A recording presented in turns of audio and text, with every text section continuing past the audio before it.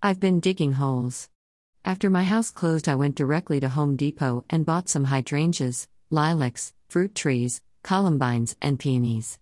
I may have been a bit excited. I have 11 holes to dig. So I'm digging. I've been digging holes for a week now, but I don't have the stamina to do any all the way. So my strategy is do about 12 inches down, then set the pot, then water it, thus creating a softer soil next time.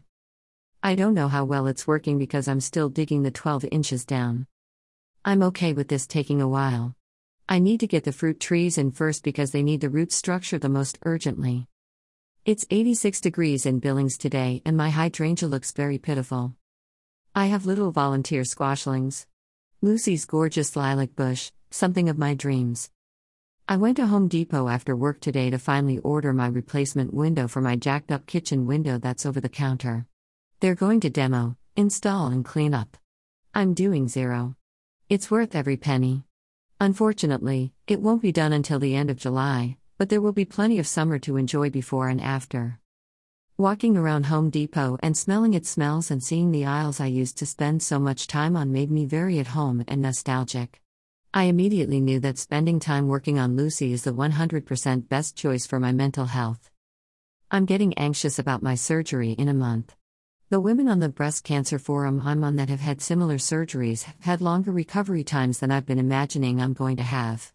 I'm going to have a come to Jesus talk with myself, a leveling of expectations to basically 0. Pretty sure for 3 to 6 weeks I'm going to be very couch-bound.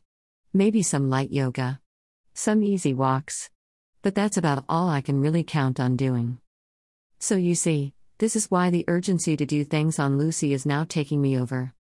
I'm sitting on the deck in the shade after watering and unloading all this compost/dirt/mulch. Listening to my tunes on my headphones. Life is hot and sweaty today. Yeah, I cried getting ready for work. I cried on the way to work. I cried on my lunch break. I'll cry many more times today before I put my head on my pillow.